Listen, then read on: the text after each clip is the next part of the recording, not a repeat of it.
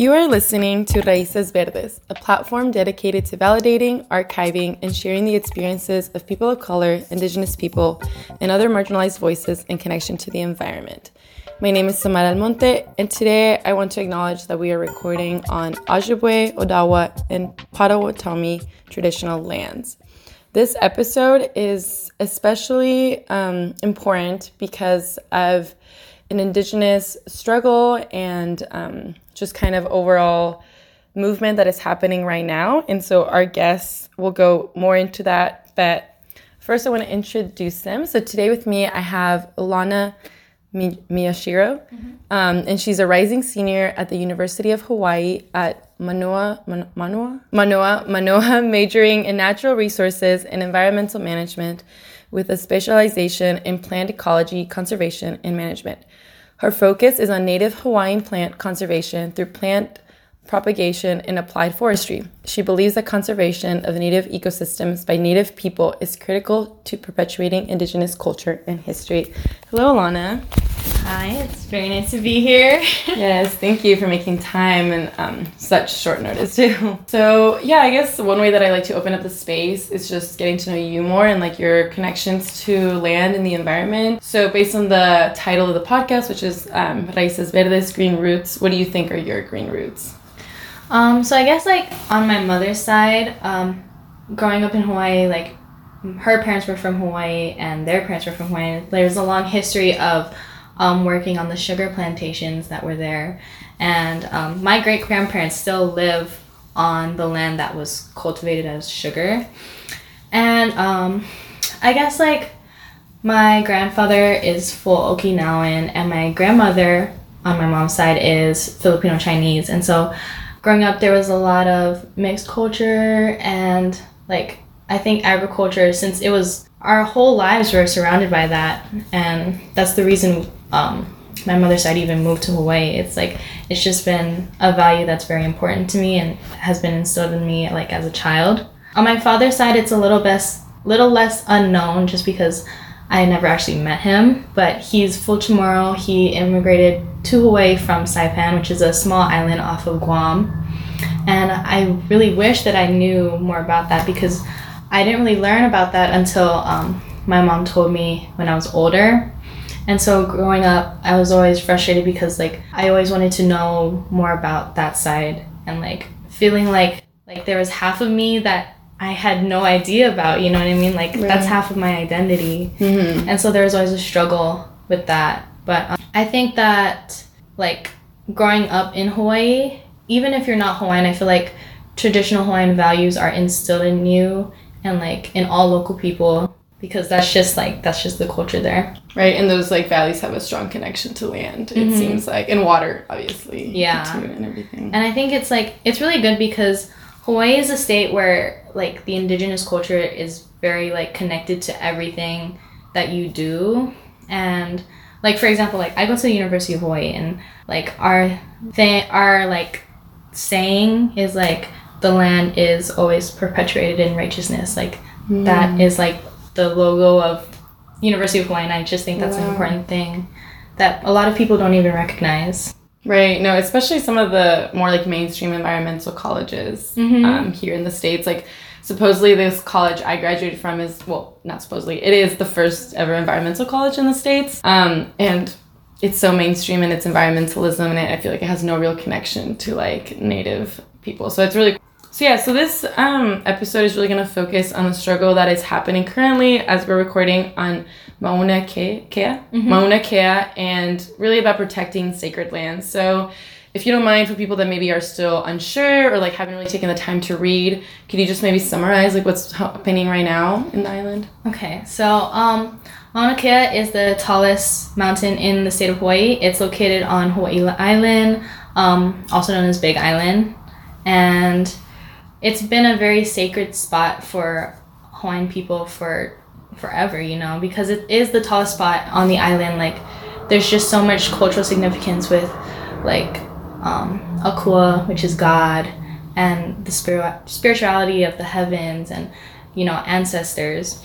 And so currently there is construction plan for the 30-meter telescope on the mountain, and for a long time, like, because this has been in planning for a very long time and people have always been trying to fight against it, but the reason it's become such a big issue in this past current week is because construction is being planned to start like last week actually, but that has since been pushed back. Right, they've like been able to stop it somehow until now. Yeah, and so Hawaiian people are another thing is like they're not protesting. It's like one of the things that people are saying is like we are protectors and not protesters because that's their land and they're protecting it. People have been up there every single day, standing on the road, and then last week is when they finally started arresting people. And the first people that they arrested were the kupuna, which is the elders. And the elders were willingly arrested because they wanted to be a symbol for indigenous sovereignty. And a lot of those elders that were arrested were actually involved in the events of Koho'olave in the 70s, which is a whole other thing. Koho'olave is actually another island, part of the Hawaiian chain, and it's a very, very, very small island, and the U.S. military actually used to do bombing practice on it. It's a very sacred island, and so back in the 70s, there was I guess they call it the Hawaiian Renaissance because that was just when the movement of like bringing back Hawaiian culture into the mainstream actually started. Is it kind of like the indigenous movement that happened by native tribes like here in like the main states, or am I kind of like confusing that? Oh no, yeah. So it was kind of like that, like the, I think, what do they call it? I guess, yeah, like the indigenous like movement here. Okay. Yeah, and so the whole fight back then was actually fighting for Ko'olave to be protected again. And actually, they succeeded, and so now very few people have access to the island. And if you do have access, you're going there to restore the environment, and there's a whole process on like who can enter, and if you do enter, you have to do certain like traditions, and you have to chant in, you have to be there, and like it's a lot of Hawaiian groups also, which is very good. So I think looking back on the succession, not the succession, but like the like their, and I guess not success, but like their achievements. On like the resilience. And like how they were able to get that as a protected land, even after like how many years of the military owning it and bombing it. I think a lot of people are looking to this with a lot of hope, because back then, if they can succeed, then we can do it again today. And there's been so much coverage like globally, I think, which very like really surprised me, because a lot of the times I think news from Hawaii doesn't really make it to the outside world. And so for this to be like covered by a lot of people, it really makes me happy, you know. Right. And I think it should, because with such an increase in like ecotourism and like all these different tourists going to somewhere like Hawaii, like I would hope that it would make such a national news, where I've been seeing a lot of the posts, and I think I've seen you share it on social media too, that it's like this especially pertains to folks that have visited Hawaii before. Like you have a social responsibility, right? To like, if you've gone to enjoy these lands for other things like recreation or whatever, like why not also like understand your part in the state that Hawaii is in right now. Yeah, exactly. And it's just strange, because I always looked at the government in Hawaii as like separated from the government and the actual like tribal government kind of. No, more like the actual US government, because we are such a liberal state in everything that we do, and like with all the things that Trump has done, like it's always been Hawaii who has like pushed back against that. But recently Governor Ige like announced that they called it a state of emergency, when even though like the people protesting on Mauna Kea were doing it peacefully, you know, obviously like they made sure they call it kapu aloha, which is like going there with the right mindset and being peaceful and like going in with the right intentions.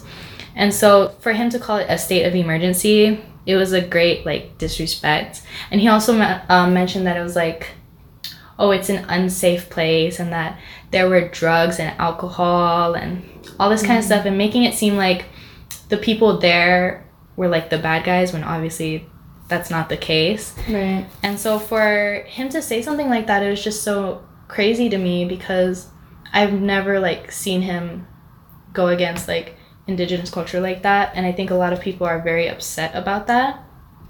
And so right now it's just looking to where we're going to go from here, because obviously people are still on the mountain, people are still protesting, but people got arrested, and there were rumors that the National Guard was going to be called in, which they never were, but you don't know where it's going to go from here, especially like as time progresses, and like I know that they want to begin construction already.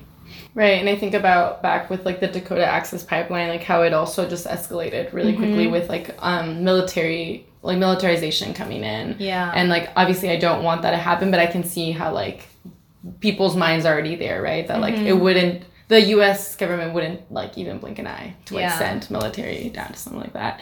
So I guess being away from Hawaii right now, you know, in a program that's like supposed to focus on environmental justice, I'm sure it like seems almost ironic that you're like doing this work here and then there's so much work to do back home. Like, how has it been for you just having to see all of it through like social media basically right now? It has been the most frustrating thing ever. Like it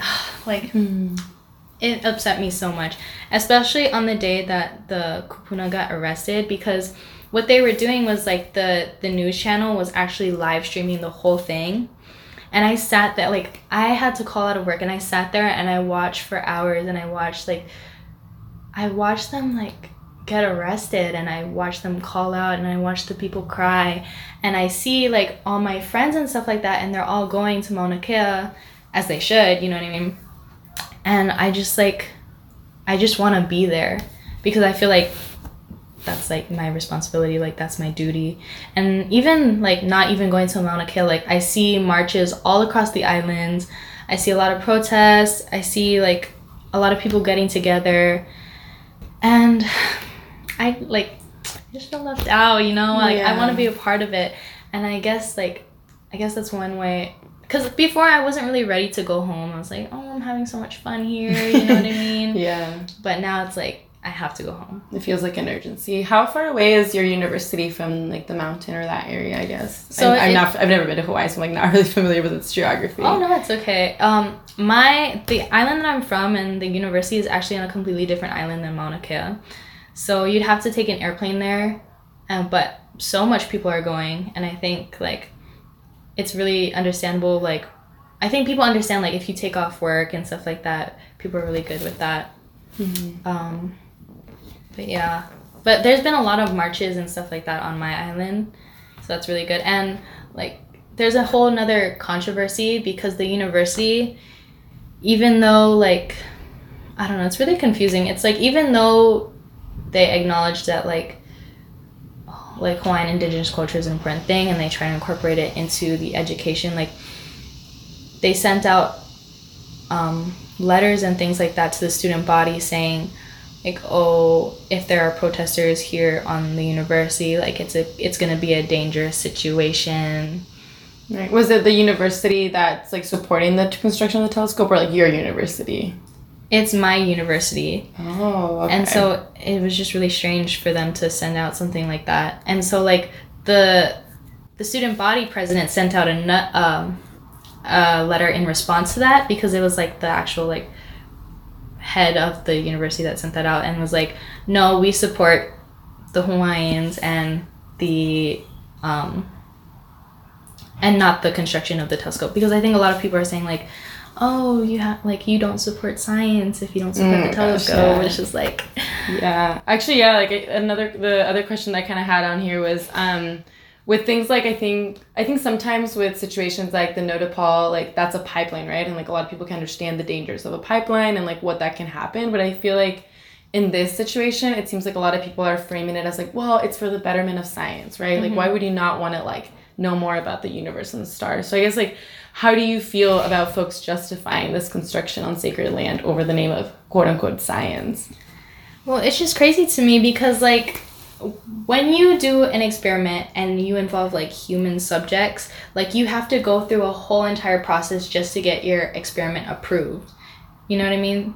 And if you have to go through that whole process to get it approved, but yet you can build this telescope on like sacred land, which involves people, and like their culture and also their mental well-being, and you can like justify that, it doesn't make sense. You know what I mean? Right. What are kind of like the biggest concerns by the community that the like telescope will create like in the mountain, aside from obviously like taking up space in a sacred area? Well, actually, they were trying to negotiate that, okay, you can build the telescope, but we want access to that land because, you know, it holds resources like plants and just like practicing like cultural traditions on the land. Like they're like, okay, you can build a telescope, but at least let us have access to the land. Right. And they wouldn't even allow them to do that. Was it because like the telescope would be kind of in a gated situation, or like what was that gonna look like, you know? I'm not like too sure, but I know it had to do something with like, because the telescope is like federal, that you can't really be on the federal land. Right. Okay. Yeah. Yeah, and I think like you said, there's just been such a history of science like causing so much harm, especially in communities of color, indigenous communities, that like at this point I just feel like we can't be saying that like science is like neutral, right? Like science is most definitely political, and it has created political issues in our communities. So I mean, you kind of mentioned the struggle from like the 70s, but does this current struggle like in Hawaii like remind you of any other environmental like issues that you've seen in the islands before? I know you said that sometimes the news doesn't make it out globally, so is there other news that like, or are there situations that we should know about that people might not like know from history? I think like the impacts of just colonization and urbanization on Hawaii have like changed the landscape drastically, you know, from like so many invasive species being introduced and like the loss of our native endemic plants and animals, the destructions of our forests, the gentrification. You know, it definitely has an impact on like Native Hawaiians' lives, because slowly they're getting pushed out of where they were, you know what I mean? And I guess like another incident specifically would be like, I don't know how long ago this was, but it was probably in the last 10 to 20 years, but there's research being done on genetically modifying kalo, which is the Hawaiian word for taro, which is a staple Native Hawaiian food crop since the very beginning. And I think a lot of people were pushing back on that, because if you like, because with GMOs, they create one species and then, you know, they plant that in mass crops, you know, like corn. Mm-hmm. And so people were pushing back on that, because it's like, if you take away all of the variations and the variety of like kalo, then you're taking away like the history, because each variety of taro has like a specific Hawaiian name and the reasoning because of that. The purpose. Yes. And so like if you take that away, then you're taking away like an insane amount of history. Right, so they were trying to like homogenize the plant then. Yeah. Yeah. So another thing kind of in reference to what you were saying about like Hawaiian news not always making it to a global scale, why do you feel like this is a global issue then that folks should be paying attention outside of Hawaii? Mm-hmm. Just like, you know, going back to the incident about the pipeline and this, and it's like people need to realize that all over the world, like indigenous cultures are slowly being pushed away and like being stolen from, basically. Like whether it be through land or even their culture. Like, you know, we like Hawaii is so much more than like dancing and fire shows and pineapples, and it's just like Hawaiian people feel invisible, you know? Mm-hmm. Because all that people are choosing to see is like what they want to see. Right, like the commodification of that culture. Yeah. Have you been seeing like indigenous solidarity outside of Hawaii, like with other communities here or anywhere else? Like, have you been seeing if other indigenous groups have been creating solidarity? Honestly, I don't really know, because I think that's one of the surprising things about being in this program is like I really thought there would be more like education on that kind of thing, especially since we're like, I feel like in Michigan there's a lot of like indigenous tribes and culture, and so I kind of expected there to be more education on that, which there hasn't been. Mm-hmm. Yeah. So I don't know, like that's what I came into this program like kind of excited to learn about, because I'm not too educated on like Native American culture, and I was like, it would be so cool to like compare like indigenous cultures on the islands versus indigenous cultures here. Right. You know what I mean? And I'd love to like learn about what they went through, you know? Mm-hmm. Yeah, I think I had those expectations for this program as well.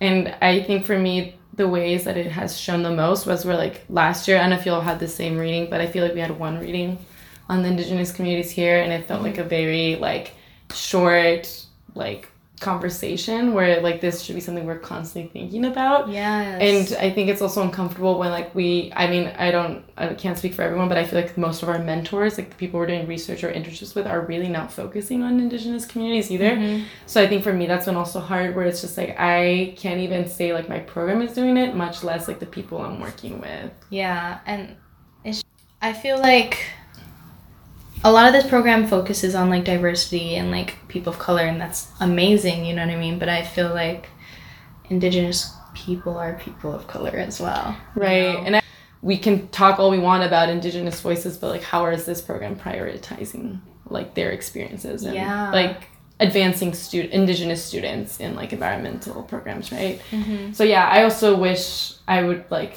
have a more honest conversation with the staff about like, why don't you feel like we're getting enough indigenous enrollment in this program? Mm-hmm. But thinking about what you're saying, like you wish you could like connect with more like of that culture. I did think about that when you were talking about the sugarcane in your family, because my family has been sugarcane farmers for 3 generations as well. And I think that's really cool to think that like in such a different part of the world, because this is like in Mexico where my family has been doing this, like someone else is doing sugarcane plantations. So that makes me really happy. Yeah. That there's someone else who feels familiar to that plant, because I've like thought about tattooing it on my arm. I've like really like to me sugar cane is home. Like when I see that plant too. Yeah, definitely. Like I have the sticker. Oh, you did. And this is actually a sugar cane like. Oh, the mill. The mill, yeah. So like, oh my gosh, that's so beautiful. It's such a beautiful plant, and like it has such extensive roots. Like and it's like so significant, like so many different cultures and. Right. Yeah, and I know with Hawaii has a lot of culture. I've read a little bit just because of the different like communities that have worked sugarcane plantations, right? Like different immigration that's happened in Hawaii and such. So for people that I guess are still looking for ways to support the movement right now, or trying to keep up on social media, like what do you think are the most tangible ways that people can support, especially if they're like non-Hawaiian? I think like, well, for me initially, like I felt so helpless being here, because I was like, well, I'm not there protesting, you know, so like I'm obviously helpless. But it took me a while to realize that I'm not helpless, you know, and like as much as the people have a role there on the mountain, like I have a role here too. And like my role is to like educate the people around me, to talk about it, to bring awareness. And I think there's a lot of ways that you can do that. And I think one of the biggest ways is like to donate to the Hawaii Bail Fund, because as we know, like the kupuna got arrested, and if they can't make bail, you know, then they're gonna go to jail. So like I think definitely donating to that. There's a lot of local organizations and local shops that like you can buy things from them, and then they'll donate the proceeds to like the fund or the group, which is Kuli. Like these earrings. I know, I saw it on Jocelyn and your like social media today. Did you all get them from a community, like a shop there? Yeah, so actually she gave these to me as a gift, which when she gave them to me I like cried because I don't know. It's just nice to think that other people care about it as much as I do, and like especially the people that I care about when they care about something that I like, you know? Right. Yeah, and that's, I mean, I think at the end of the day, that's how you build community, right? Like, you can stick people together as much as you want and, like, force them to do these, like, activities and whatnot, but at the end of the day, I think the way that you build community is, like, through, like, wanting to understand someone else's struggle rate and, like, help out if you can. But even if you can't, like, spend money or donate or things like that, just, like, being aware and being educated, like, I think that's the most important thing. Like, what has been to you the most, like, insightful thing about this movement, especially maybe seeing, like you said, those elders on the front line those first few weeks? I think for me, like, the thing that has just brought so much hope and optimism is just that this news has has reached so far out, to other countries, to everyone. Because, I don't know, I think when you grow up on the island, you just think that everything is so small and everything just stays on the island, and that you kind of feel like you're in this little bubble.